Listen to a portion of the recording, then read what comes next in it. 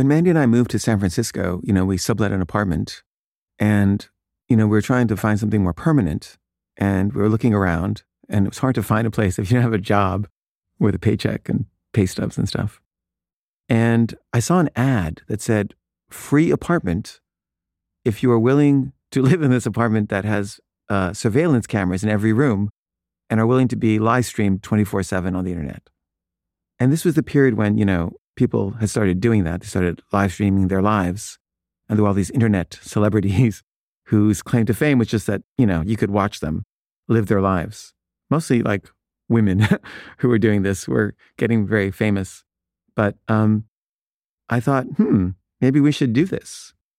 And, I proposed it to Mandy. And Mandy was like, not really into it. So we decided against it. But whenever we would fight, I'd always say to her, if we were in one of those apartments with the cameras and there were people watching, the audience watching would agree with me that I'm right in this fight and that you're wrong. And she would say, no, they wouldn't. They would agree with me. And I would say, I think you're wrong. I really think that most people would agree with me on this one. And, we couldn't ever resolve this because, we hadn't done it.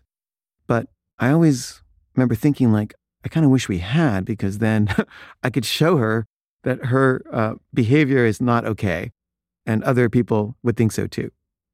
And then when I did the show about the show, I kind of realized that that's kind of what it was. It was kind of me trying to, put a camera on our lives 24/7 and pursuing this argument that I was right and she was wrong and the world would agree with me, not her.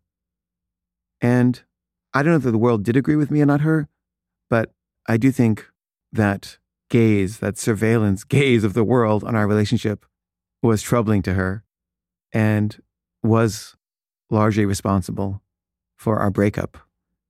So even though we didn't ever take that apartment, we kind of did.